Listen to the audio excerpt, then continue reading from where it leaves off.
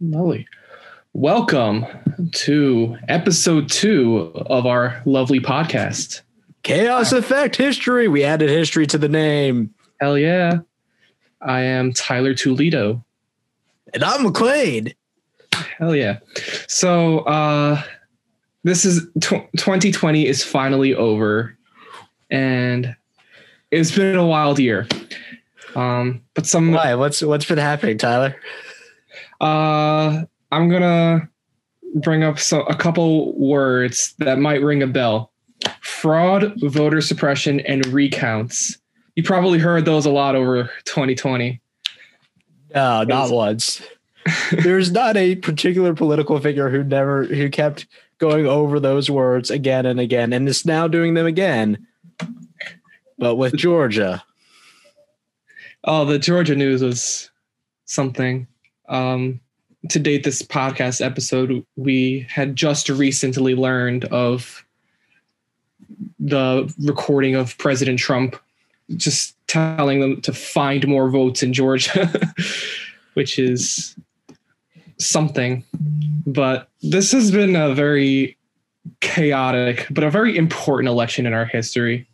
Of course, I can't wait till we've passed this podcast on to like 2 other young film major nerds who are hopefully more diverse than us. And they're going, oh my God, how crazy was this? This was when those 2 old guys were alive still and young. And yeah. Yeah, we've obviously with the coronavirus being a thing, our elections were up in the air. Like, how is this going to go? We're going to have to rely a lot on mail-in ballots, which, totally fine. Mail-in ballots are supposed to be pretty safe. However, it didn't go it did not go very fine. So how does this relate to today's episode? Well, we're going to be talking about another election filled with fraud and voter suppression. That one being the election of 1876. Ooh. Now, the Trump campaign and the Trump and Biden election, a lot of key differences, but all the allegations of fraud, the messiness of the electoral college system, a lot of the lasting effects of the Reconstruction era very, very much play a huge role in today's politics. And we're just gonna get right into the Civil War, which I know you know quite a bit about as a reenactor. Yeah, light reenactor, mostly nerd. My reenacting is like very. I kind of started as everything went to shit, but yeah, what I know of the Civil War is politics were probably maybe more divided than they were now. And the issue was like, should we have some people in chattel slavery? Nah. Yeah. And some other people were like, but we should because we're racist. 100%. Yeah. And by the way, to whoever comments, because I know this will happen, the Civil War is about state rights. Why don't you take a step back and shut the fuck up? Because that state right they were fighting over was slavery. I wrote in the script, after the war, the United States needed to rebuild itself and figure out what the hell to do with the South after it broke up and try to be its own nation to protect states' rights to own slaves.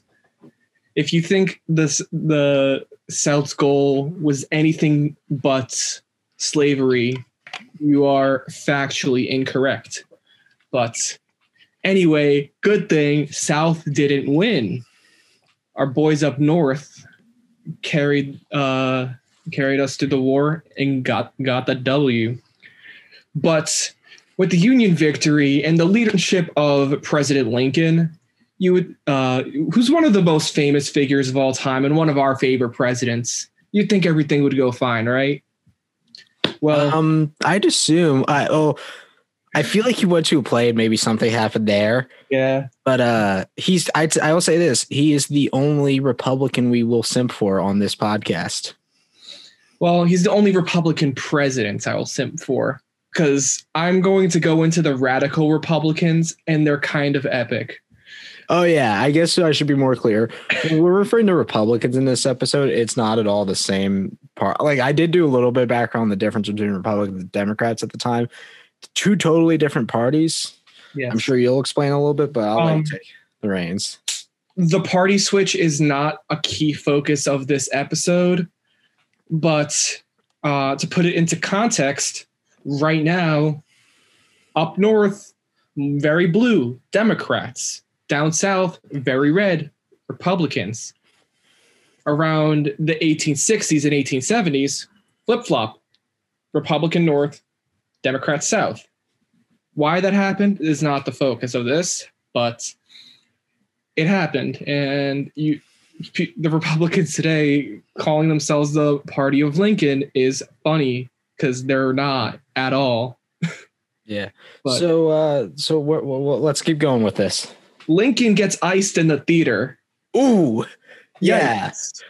And who else do we get but good old Andrew Johnson, who is by far my least favorite president because this guy is an asshole.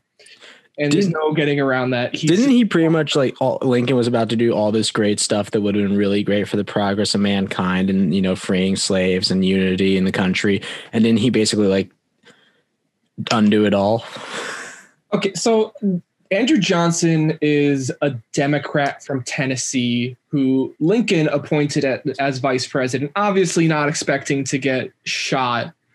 But the process behind choosing a Democrat like that as his vice president is he's trying to heal the divide in the country. So obviously having somebody from the other side sounds like a good move.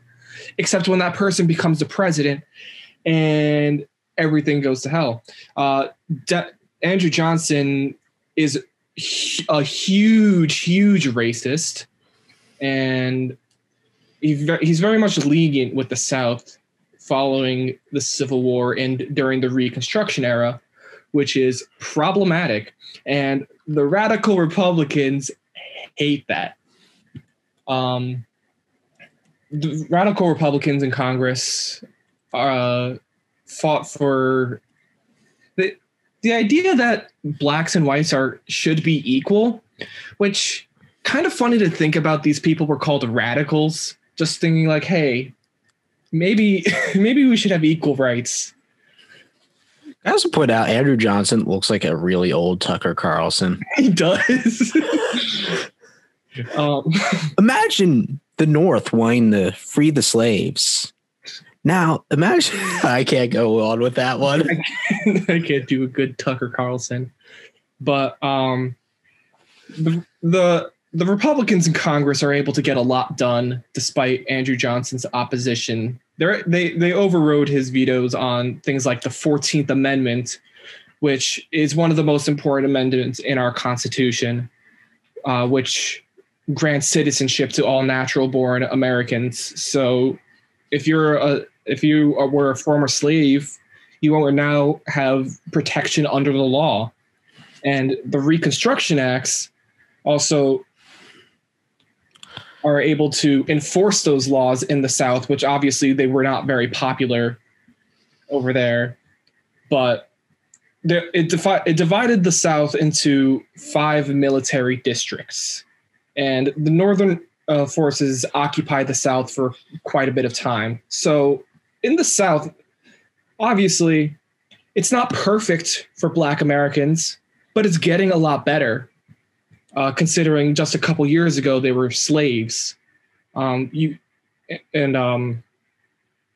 kind of thing comes back later. The Reconstruction Acts and the military occupation of the South, huge sticking point for things to come. But Black Americans, it's starting to finally look up for them. Of course, Andrew Johnson's Black Codes does not do them any favors. Basically, it's slavery, but you take the word slave and replace it with Negro.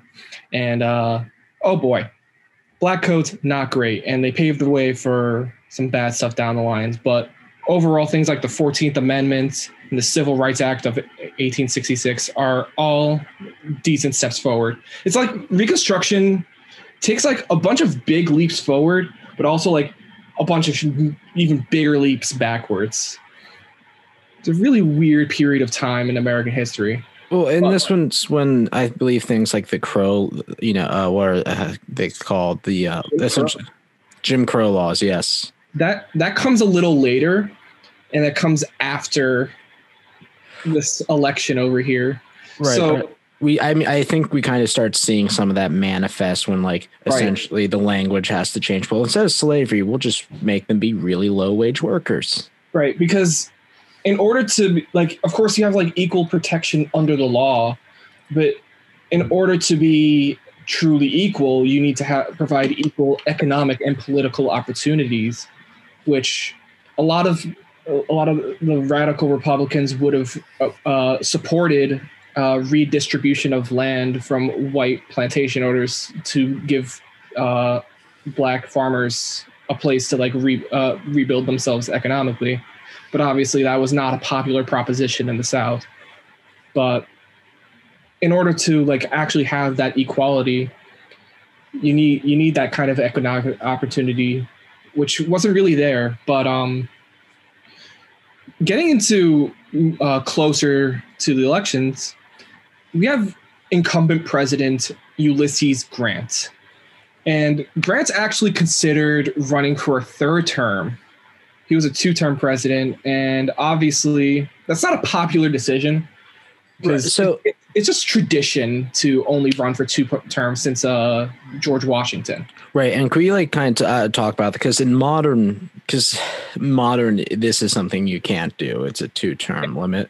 The 23rd Amendment, right, which is ratified after FDR wins 4 terms. Which is insane. Another president we at least I sim for on this podcast. Yeah. And yeah, just to be clear, like, because I think I've heard people making that on an argument for why Donald Trump could run for a 3rd term, but then we get to the fact he didn't win this term. So. Like you can't go for a 3rd term if you don't win your 2nd. But because of the 23rd Amendments, we do have term limits, which wasn't a thing yet at the time of Grant's presidency, but it was really just tradition to not do it. He decides not to do it for a couple reasons. Grant's administration was iffy. Grant is a cool guy. I like Ulysses Grant, but he wasn't the greatest. He is technically my general, and I do respect him. When it gets to First Peoples, he gets a little questionable. Yeah. So he's one of the people that like, I like you as a person, but this presidency was rocky. Because not only did we have the Panic of 1873, which is the Great Depression before the 1929 Great Depression, you also have the Grant administration, which is riddled with scandal. Grant seems to be an honest dude, and he didn't really benefit that much from the behind-the-scenes trickery. But it is undeniable that he appointed some really bad people to his cabinet, and there's corruption, bribery, and the economy is in shambles. So the Republican Party is in a rough spot because that reputation hurts. And not only with the economic depression are people suffering, it also makes them like not care about Reconstruction. Like if you're in the North and you are economically suffering, the last thing you're thinking about is like, hey, maybe we should provide equal rights for blacks in the South. Especially like if you're in like the late 1800s. It's like you can't really think about like all Northerners as like these altruistic abolitionists in a lot of sense, because there's a lot of Northerners that's still very racist. Yeah, I mean, Grant owned slaves. That's a misconception when I say that. He didn't really own them. He actually freed the slaves, but he was related to people who owned slaves. Grant was a abolitionist. Right. His father owned slaves, and I misspoke there. And Grant's administration gave us the 15th Amendment, which is even more important for the election. because the 15th Amendment states that the rights of citizens of the United States to vote shall not be denied or abridged by the United States or by any state on account of race, color, or previous condition of servitude. Sorry, I'm just going to clarify what I meant.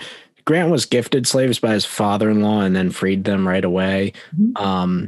But so like you'll hear that myth that Grant owned slaves. He didn't. His father-in-law did. But it was really common for people in the North to own slaves even. Yeah. But Grant's administration gave us the 15th Amendment. And this means that all black men, sorry, women, you don't get your chance just yet. You still got to wait a couple years for that one. Just to like 1920 or so. Yeah. But all black men, almost all of whom were Republicans, are allowed to vote. Because why? If you're a black person, why are you a Democrat at that time? But the Republican candidates for this election is going to be Rutherford Hayes from Ohio. Hayes has a pretty big reputation and was pretty popular. He was born and raised in Ohio. He went to Kenyon College. He was born in 1822, I believe. And he was a Civil War veteran.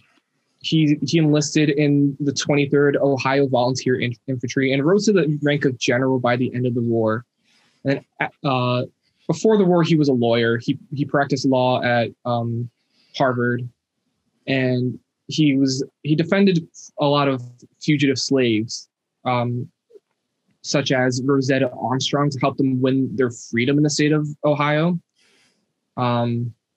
After the war, he was a congressman briefly, and then he became the governor. So he was governor at the time that he was running for president. But he is facing a very fractured Republican Party. Nobody on the Republican Party is really on the same page, and their reputation is kind of in the gutter from the previous administration. But the promise of having like a lot of new black voters, and the Republicans still very much had a lot of influence. It wasn't that bad, but it's definitely not looking great for him. But on the other side is Samuel Tilden. So I feel like we're going to get to a point. I'm just going to ask now, are we dealing with like this guy has some fairly progressive ideas for the 1800s and the other guy wants to take us back to the Dark Ages type politics, or? No, actually. Okay. Samuel Tilden is from New York. So right. He's still a Democrat, but like he's not like the kind of Southerner, like typical redneck, like racist Southerner that you think about when you think about like this kind of era of not Whistling Dixie. Yeah, he's okay. So he opposed Lincoln's election, and he was in support of a lot of Andrew Johnson's moves, but Tilden isn't really like a stalwart like slavery defender. And a lot of Tilden's reputation lies on his successes against monopolies and corruption. Tilden is pretty popular for fighting corruption in New York. And he was also, so we have a battle of the governors, the governor from Ohio versus the governor from New York. They're not, but these guys aren't really heavy hitters. Like, before I was drawing comparisons to the 2020 election.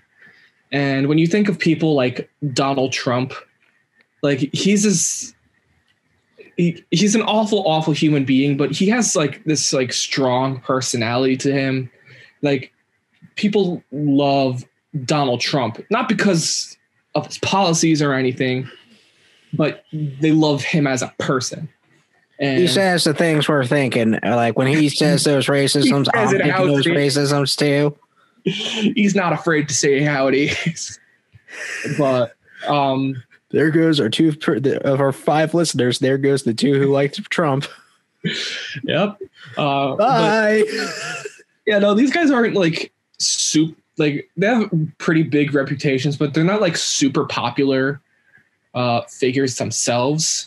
Would this be like if the current governor of Ohio, whoever the hell that is, and the current governor of Pennsylvania ran against each other? Because I'm only like half sure who my governor is, and I live in my state. It would probably be similar to that because the personality of the president, like that, like the president isn't as powerful as you think of it today, and like he isn't like that present in like how we think about the role until like later on. Like I would say like Teddy Roosevelt is one of like the few like super popular president that pops up. Yeah, so I like give an understanding of like where Tyler and I difference in how we understand history here. I am far better at 20th century history and like Europe and Asian history. Is this more like, I'm trying to put this in perspective here. At this time, it would be more like your senator or governor mattered a lot more to you as an individual than the president. I would say the Congress has the most power here. Yeah.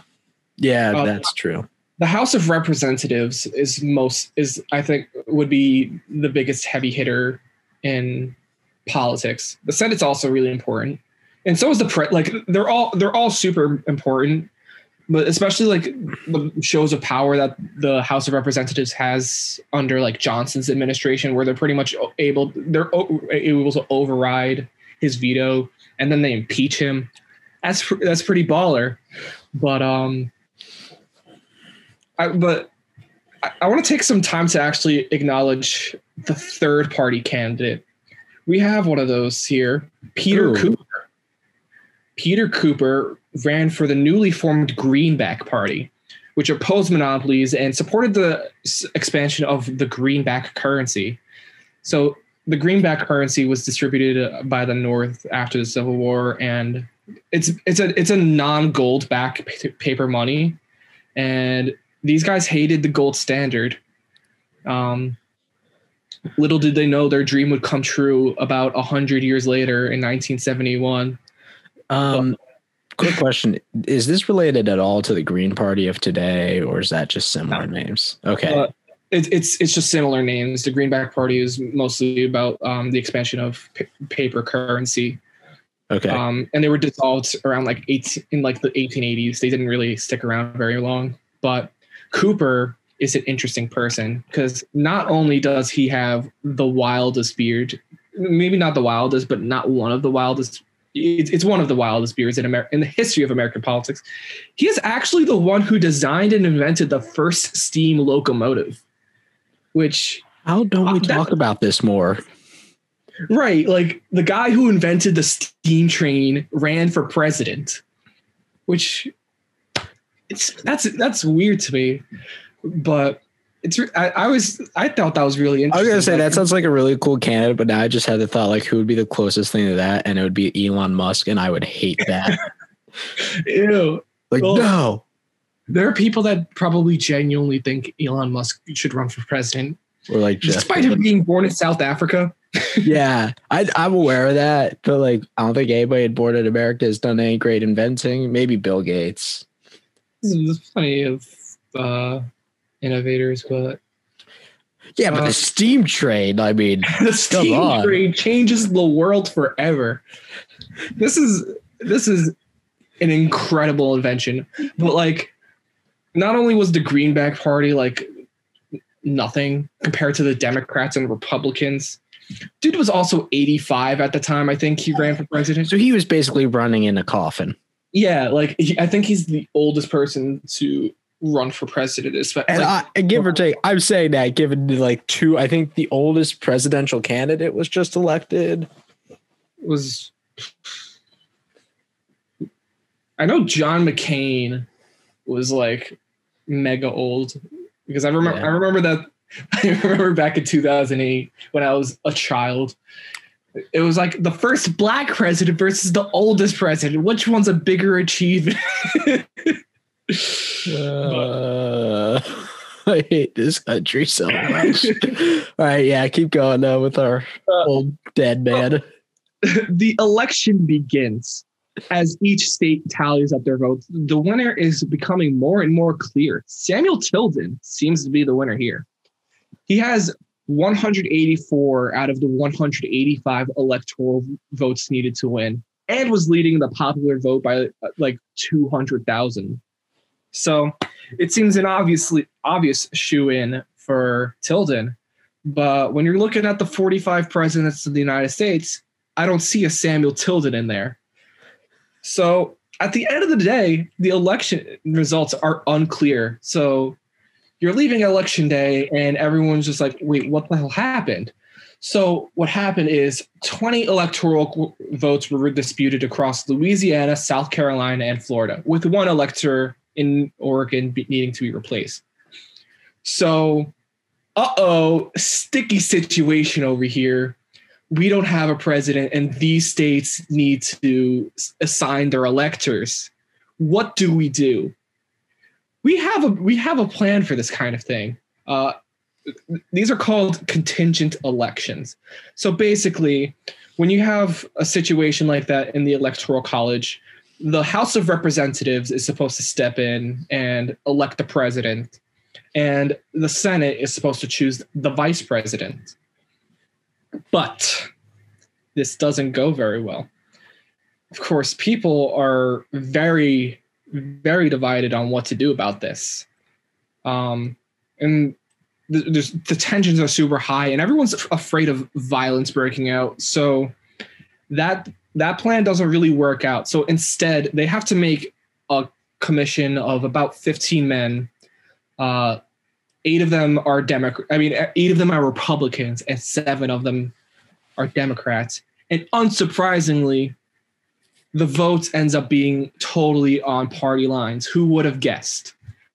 The committee was made of a mixture of people from the House, the Senate, and Supreme Court justices.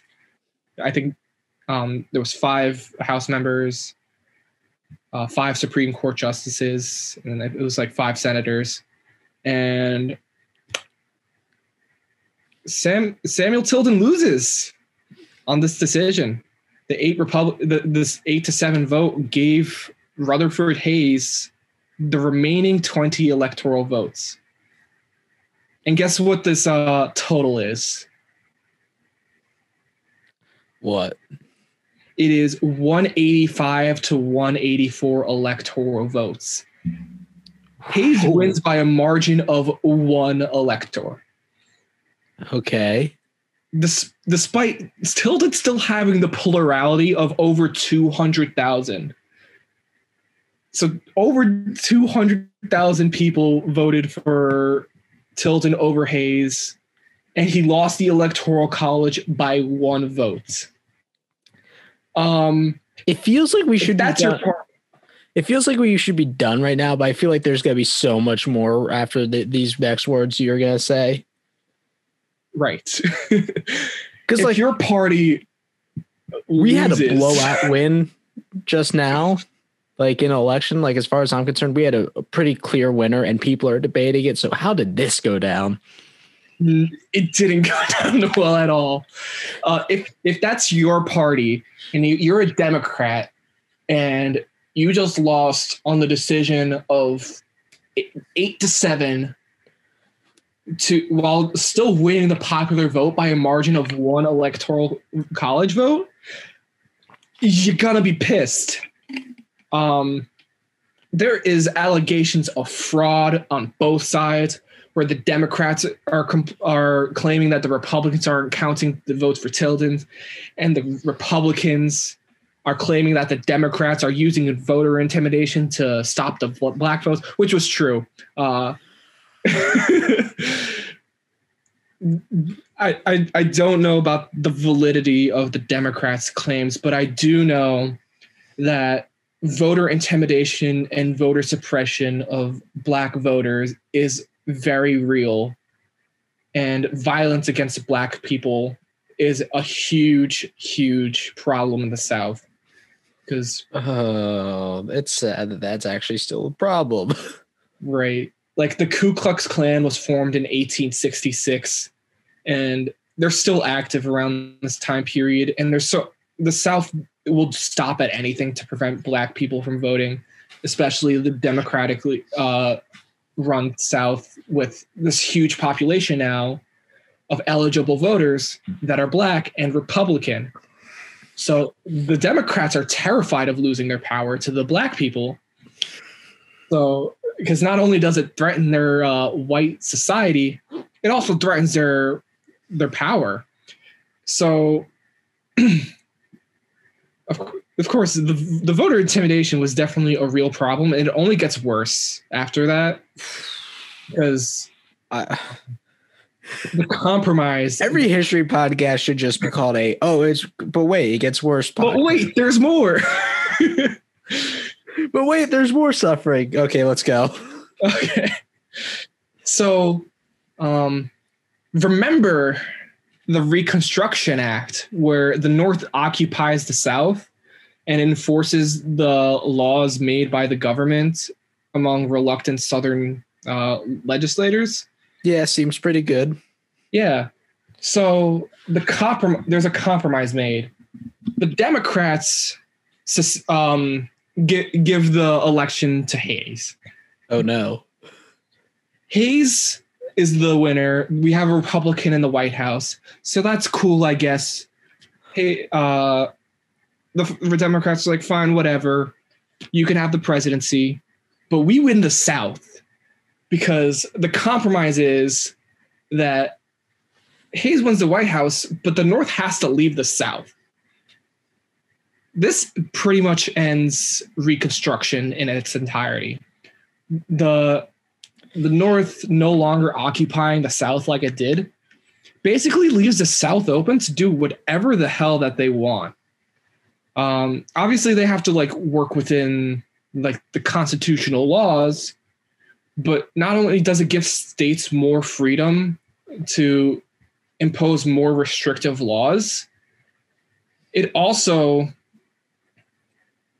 ends up being a major step backwards for Black Americans, because at this point, the Democrats are pretty much in total control of the South, and they can do whatever the hell they want to not only make sure that they're not equal citizens, but also to stop them from voting.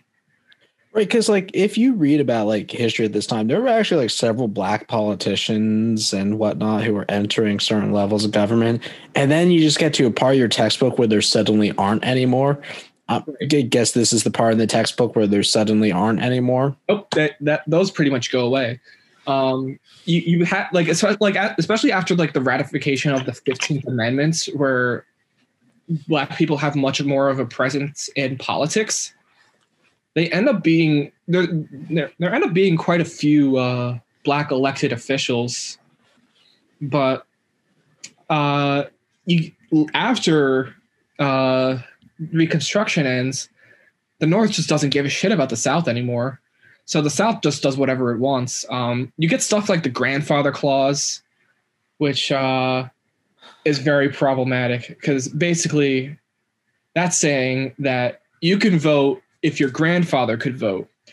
But if you're a Black person in the South, your grandfather was almost certainly a slave, and there's no way in hell your grandfather could vote.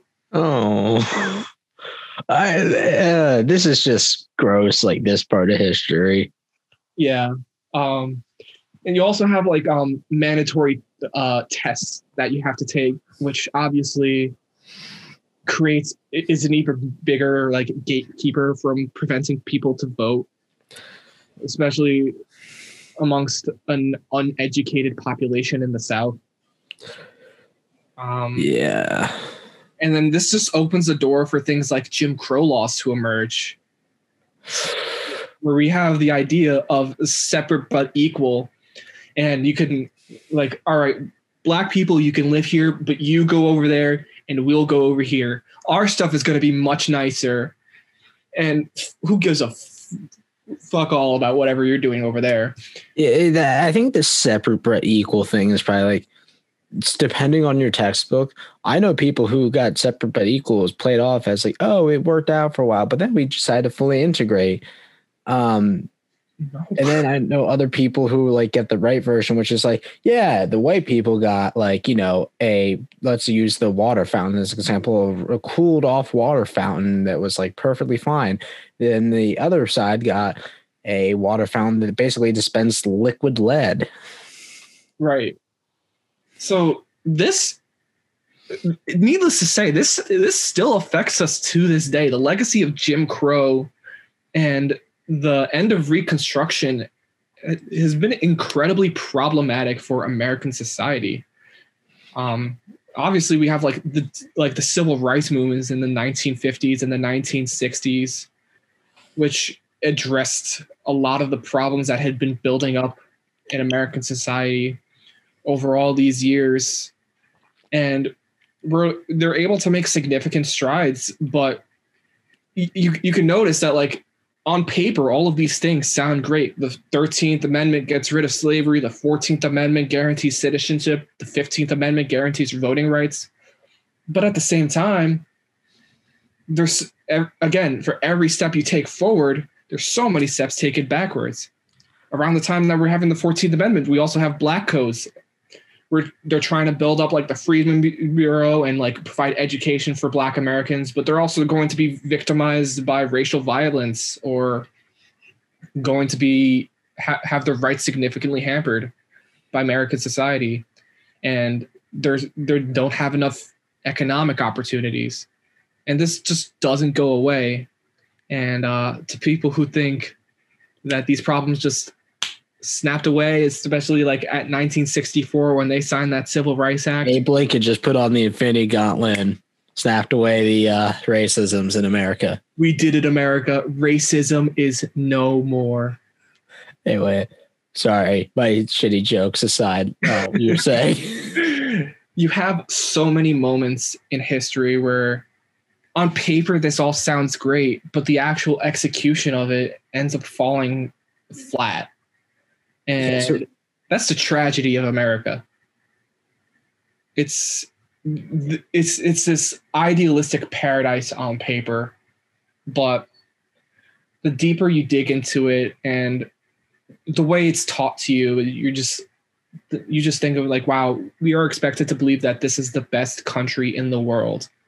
And we have a problematic history, but we fixed it. But stuff like this goes to show like nothing goes away. Yeah. I wanted to specifically talk. I thought this topic was super interesting. Again, yeah. I think slavery in America is a subject when most people, especially white people, tend to clench up and go, ugh. And yeah, I don't want to talk about it, but it needs to be talked about. It needs to be talked about all the time because whether you want to believe it or not, the legacy casts a large shadow that goes past the signing of the 13th Amendment. You can't just say like, yeah, and Lincoln ended slavery and it was all slavery ended, because then after that, especially like you get sharecropping, which is basically, it's not slavery technically, but it's slavery with more steps. It's slavery with extra steps. That ends up being like kind of like a serfdom system where you're like tied to the land and you'll never be able to pay off your debts. Well, and the 13th Amendment in itself like has some problems because you get into things like prison and stuff like that, like how prison labor is kind of considered slavery, and then just how like there's so much. So I kind of want to get back to our candidates here real quick, though. Right. Unless you have more of your story to go on. I was going to tie it into the more electoral stuff because. Let's go with that then. I'll hold off on my analogies till later. So, what's really interesting about this is you would think, after such a blunder and failure of the system, that, hey, maybe the Electoral College has some problems. Which, like, this system might not work all the time. Who would have thunk? What if we let the individual vote for things and we vote for things based on the populace of what the population thinks? No, because that's wrong, apparently. Who would have thought that having people, specifically men only at this time, vote for people to vote for president instead of just voting for president? That's cool and all. And you would think at this point, with how much of an upset that this was for Democrats, that Democrats would be like, hey, this system sucks. This is rigged. But the Democrats lost the White House, but they won the election. Because by keeping the Electoral College, despite losing this bad, nobody's really talking about abolishing the Electoral College, because what the Electoral College does and what inherently it's designed to do is keep the status quo no matter how flawed it is. If you're a Democrat in the South, not only would getting rid of the Electoral College provide more power to the blacks, because like, oh God forbid black people having rights, apparently. But it also, you get into that issue like, well, my state's much less populated than something like New York. Where's my say? And to that I say, I see where you're coming from, but you're wrong. Yeah, what about the minority of people who have a different opinion to you in your state? Right. It's all like, no matter what, like if you live in a rural state and you are afraid that your vote will not count as much, no, your vote counts just as much as somebody who's in the city does. Your one vote counts the same as somebody who lives in New York's vote. Just the same. You're just worried like that the cities obviously would outnumber you in your beliefs. But if that's what the majority of Americans want, that represents the majority of America's needs. So was there ever any question of if this was the right system to go that you could find while looking at this for the Electoral College? I didn't find it. I did not find much like opposition to the system, which is why I brought it up, because like obviously like I'm very opposed to the Electoral College, and especially like in its application recently. But when I was sitting here reading this, and I'm like reading about this election and just like doing so much research, I'm like, this is such an obvious flaw, and everyone just like went with it. Everyone was just like cool with that. I'm sure there's some people like who are opposed to that, and if you listener knows more about that, please, I would love to know more. But the issue on the validity of the Electoral College never came up in my research, and that shocked me. Right. So we want to move into discussion zone here, or do we got more to talk about the story? Or no, the story is pretty much over, but right. Discussion. So we got Cooper, who's my favorite steam engine designing a presidential candidate ever. But so you said, holy crap, I forgot his name, Democrat's name. Samuel Tilden. So Tilden wasn't necessarily what we would consider a normal Democrat at this time, right? Yeah. He's again, like he's a New Yorker. So his interests are more in line with the people of New York. So it's more like business reform and fighting corruption. Mm-hmm. And that's really where most of his energy is spent. But being aligned with the Democratic Party in general comes with that burden of the South pretty much. Right. I also think this is a story about why compromise is really dangerous. Not to say you should never compromise, but like we live in an era where it's like, well, we should try to work with the Republicans or we should try to work with the Democrats. And it's like sometimes consolidating power is more useful than compromising and losing your values, right? Like, Yeah. Like if it's you're talking like how this turned out, this was a compromise that devastates the country, I'm going to say, and will devastate us for a long period of history. Yeah, because sure, Rutherford himself seems like a decent dude. He's very much like he's I don't know if he's like really like a radical Republican, but like he ends up kind of like leaning more towards them. That he's an abolitionist. So he again before his presidency, he's spending a lot of his time like defending fugitive slaves. So by no means do I think like he intended for any of this to happen. But the reality of it is when you have to make compromises, you lost everything you fought for. Yeah, and this is a really sad episode now. Really sad episode, but I think this stuff like our last episode. Hey, they caught the two guys didn't get away and nobody got hurt. This episode, so many people got hurt, like indirectly too. Like, right. Yeah. And that's, yeah, I'm like still trying to comprehend this a lot in my brain. So, yeah, I mean, also the other thing is too, I feel like we should talk a little bit about party difference too.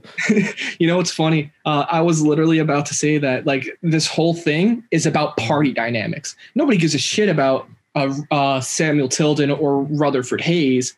They care about the Republican and Democratic Party. Yeah. And like, I feel like we just had, at least on the Democratic side of things, we definitely saw big example of Democrats being very divided over somebody not just voting with party line in terms of AOC versus Nancy Pelosi on that. Right. And I think that's something very relevant is sometimes people are expecting just party so from what, like, you know, we have a Democratic candidate who doesn't sound like he was in favor of the Southern Democrat idea of things. Right. Or at least to the degree that it was expected. And then we have a Republican who tended to not necessarily be a radical Republican, but almost more of like somebody who would have tried to do his best with. Like trying to advance civil rights to a degree. Mm-hmm. And like, so I think this podcast, it's called Chaos History or Chaos Effect History because I stole the name idea from a line in Jurassic Park when they talk about how there's a cause and effect to everything. And there really is. Like, I can't think of anything in history that doesn't affect us to this day. And this might be the greatest example of that. Right. And it's also, there's the cliche saying that history repeats itself. And it does. And you need to be able to acknowledge that because you, again, time after time, you have elections like this, that this isn't the first and it's not going to be the last. Like it happened a couple times. There was a really good professor at our school, Quinnipiac University. He said something with me that will always stick. History might not repeat itself, but it sure does rhyme. Mm-hmm. And like, I was just like, you're saying things like, these candidates don't have different views, but it's kind of the way they carry themselves and like the parties they represent. That really it was what mattered to people. Yeah, no, like, would Samuel Tilden have made a better president? I don't know. I couldn't tell you. But these guys themselves, and the Democratic and Republican parties in general aren't as different as you would think, but it's always been about which party can maintain power and because at this time, the Democrats hadn't had the White House in a while, because they had Johnson, who's only president because Lincoln died. But and we also do have Garfield not too long after this, but he dies like 100 days in, I believe. Yeah, Garfield dies early. Yeah. So we might do an episode on that. Yeah. Damn, I feel so bad for my man Garfield. And getting shot isn't the worst part about his death. No, it's actually really that's a very interesting story that should have come up later. But not only the racial and economic dynamics, but the party dynamics of our politics have always played a major role in our history. And the way that everything comes together, the race relations, the economic disparity, and the political bickering, everything comes together in this perfect shitstorm in 1876 and 1877. It's really insane, and we have not recovered from that legacy since. How much of our history is just like us tripping over ourselves and falling on our face like a bunch of idiots? It's just America. Like, we don't even have to talk about world history, because we do a lot of destructive things by accident. Yeah. Sometimes with good intentions that just don't work out. Yeah, I mean, like pure evil.